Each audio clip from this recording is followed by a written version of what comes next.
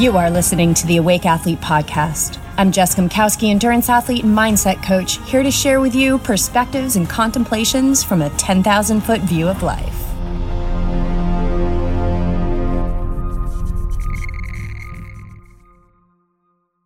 Welcome back to the show, you guys. It has been a couple of weeks since I have been in my podcast closet, but the topics of these next few podcasts that I think we'll be wrapping up this season really continue to hold strong. And one thing that I've learned, and if you listen to the Yogi Triathlete podcast, perhaps you've heard me say this before. Maybe I even said it in season 1. If I'm talking about something and then I lose my train of thought, I always say, well, if it's important, it's going to come back to me. And I think that the underlying belief system that allows me to do that so freely is trust. It's trust. It's trust that I am right on time. And with that, it's also trust because I'm living an awake life. So I am on to myself. Like I am constantly on to myself. Where am I resisting? Where am I delaying? The Awake Athlete book, or whatever the book is that, has been living inside me my whole life. I have had so much resistance against it, but little by little, I am releasing judgment and I am making progress, and it continues to move through me. So I know that I am on purpose with it, and I trust that I am right on time. But I have to keep taking action because the universe helps those that help themselves. We have free will. This is the gift of being a human. We are the most highly evolved species on this planet because we have free will. And the free will is our self-will. And we need self-will. Like we need self-will to get up in the morning, to do the workouts when we don't want to do them, to override the mechanisms of the ego that want to keep us safe and small. We need that self-will. Absolutely 100%. But if that self-will is left unchecked, and why I say this is because the self-will comes through the ego, because the ego is our individualized self. It's the I. It makes me me and it makes you you. And we need me to be me and we need you to be you. But we also need to be in charge. We need to be awake. We need to be knowing who's running the show here.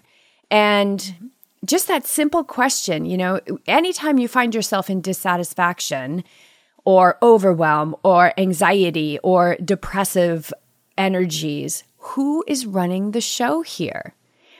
And when we talk about those lower vibrational frequencies, guilt, oh man, that's a heavy one. Depression, like it feels very heavy, right? They're like bricks. Those are not your alignment with true self. And the thoughts that go along with those feelings. And like I said before, the feelings are real, you guys. We are meant to feel. We are meant to feel. But the thoughts about those feelings is what we need to watch. Because left unchecked, those thoughts are dictating our reality. Okay, so they might be keeping us on the couch when really we know we got to get up and we got to move. So if you're feeling stuck like that, I can tell you, moving the body is really, really important. We've been navigating some huge waves of life over the last few months. And the movement of my body has definitely been called to a gentler level when the waves are really cresting and they're really crashing over us. So it's walking. Maybe if I'm feeling more energy, it's, using the stairs down at the beach, things like that. Being gentle, finding grace in your process.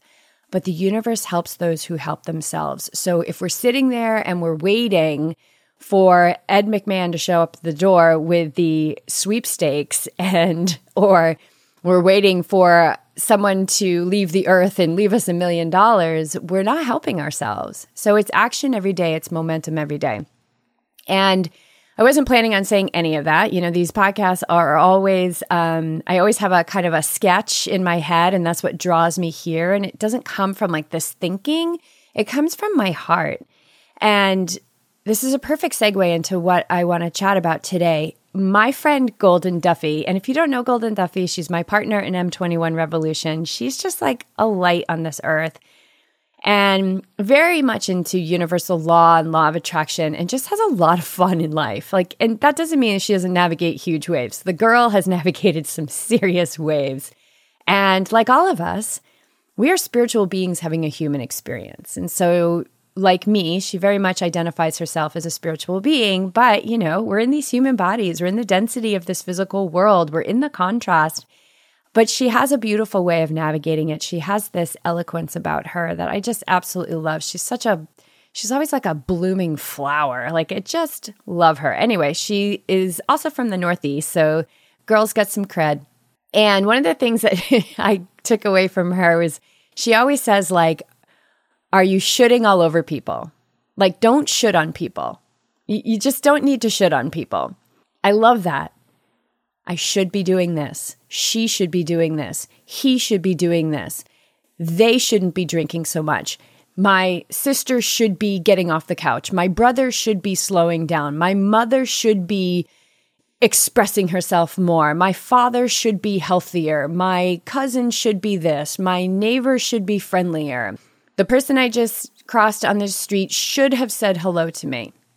Should.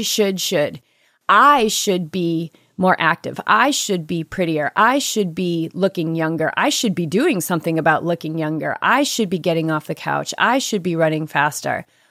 Oh my God. Ugh. Do you want me to stop? Because I literally have increased a level of anxiety within me that I am now feeling in my heart, because all those shoulds are resistance, they are fight, and they create suffering, which I'm feeling. Like, I'm having a physical reaction right now from doing all that. So here's the counter question, okay? And admittedly, I've had these conversations with my husband about athletes. They're 8 weeks out from an Ironman. They should be getting to the pool. And I say, because I'll tell you right now, I've done this to myself a million times, do it all the time. Should they? Because they're not. So if they're not, then how should they? So what I'm getting at is, anytime we say they should, I should, we are fighting against what is. When we're fighting against what is, we're moving from an energy of resistance. Remember, the universe only knows vibration. So, and this is a boomerang game, okay? What we throw out, we get back. If we are moving from resistance, if we are letting these habitual loops and neural patterning that have been reinforced, and let's face it, guys, our society reinforces this should all the time. The government should be doing this class should be doing this race should be doing this shouldn't be. Here's another one. This shouldn't be happening. And now we're moving from resistance. And when we move from resistance, like, what we resist persists. It's totally true. When we move from resistance, we will get more reasons in our life to resist. We will get so many freaking reasons in our life to resist until we finally say, oh my God, like literally G-O-D, I surrender. I can't do anything about this situation. This is what it is. But what I can do is I can use my free will to zoom out and look at the solutions here. And the solutions are going to be found in the options. So if I'm frustrated because I should be running a faster pace than I'm running, and if I can't manage that or allow for that, and that resistance is growing, I will stop. I will sometimes pause my watch. I will close my eyes. I will take 5 breaths.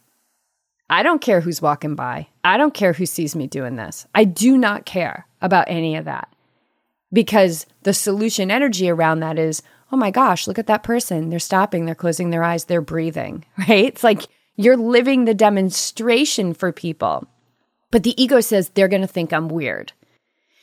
So I don't listen to that. I love to meditate in public. I do it on the plane. I do it in the airport. I do it in the middle of my run. I will audibly chant the vibration of Om halfway through a run. I will sweep my arms up. I will open my heart. I will fold forward. I will hang there for a couple of breaths. And then I'll start that watch and I'll start running again. So anytime we're in the should, the question to ask is, should I? Because I'm not. So if I'm not, how should I be doing something different? Because what I'm doing in this moment, what this pace is, how much wine that person is drinking, whatever it may be, is the reality of this moment. But I can choose the perspective that is more loving, more compassionate, and more solution-like, that will lighten the energy and give space for change to occur. And even in the inquiry of, should I? Because I'm not. Should she? Because she's not. Even in that inquiry, we start to interrupt the pattern. Change can only happen in the now moment. That is the only time change can occur. The more we fight what is, the more we stay on the road to nowhere. We stay in frustration. We stay in what we would call unrealistic desires, which creates a lot of stress and anxiety and depression in our lives. Or we can say, okay, here it is right here. This is what it looks like right here. And it makes me mad, or it makes me want to cry. And I'm going to sit here and I'm going to give myself time because that's what I've got right now. It doesn't matter if my run is a mile shorter. I'm going to get myself calm again. And then I'm going to start moving forward. And what can I do to move myself in the direction of where I want to go? Or how can I support that person with their wine drinking?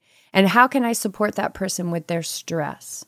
The first thing we can do with other people is see them as exactly where they need to be, as being right on time for everything that awaits them, their fullest expression in this life.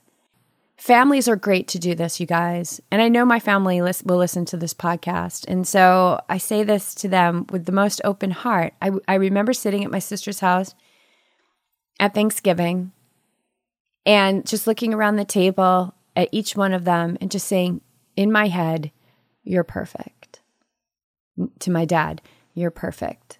To my brother, you're perfect. To my husband, you're perfect. To my sister, you're perfect. To her husband, you're perfect. To me, you're perfect. And noticing how those things feel. When we see people in their perfection and not in their behavior, we release a grip on them. We release a constriction around them that opens them up to more, to further evolvement in their life. So watch when you're shooting all over somebody, and especially watch when you're shooting all over yourself. It's the best, right? Let's not should on people.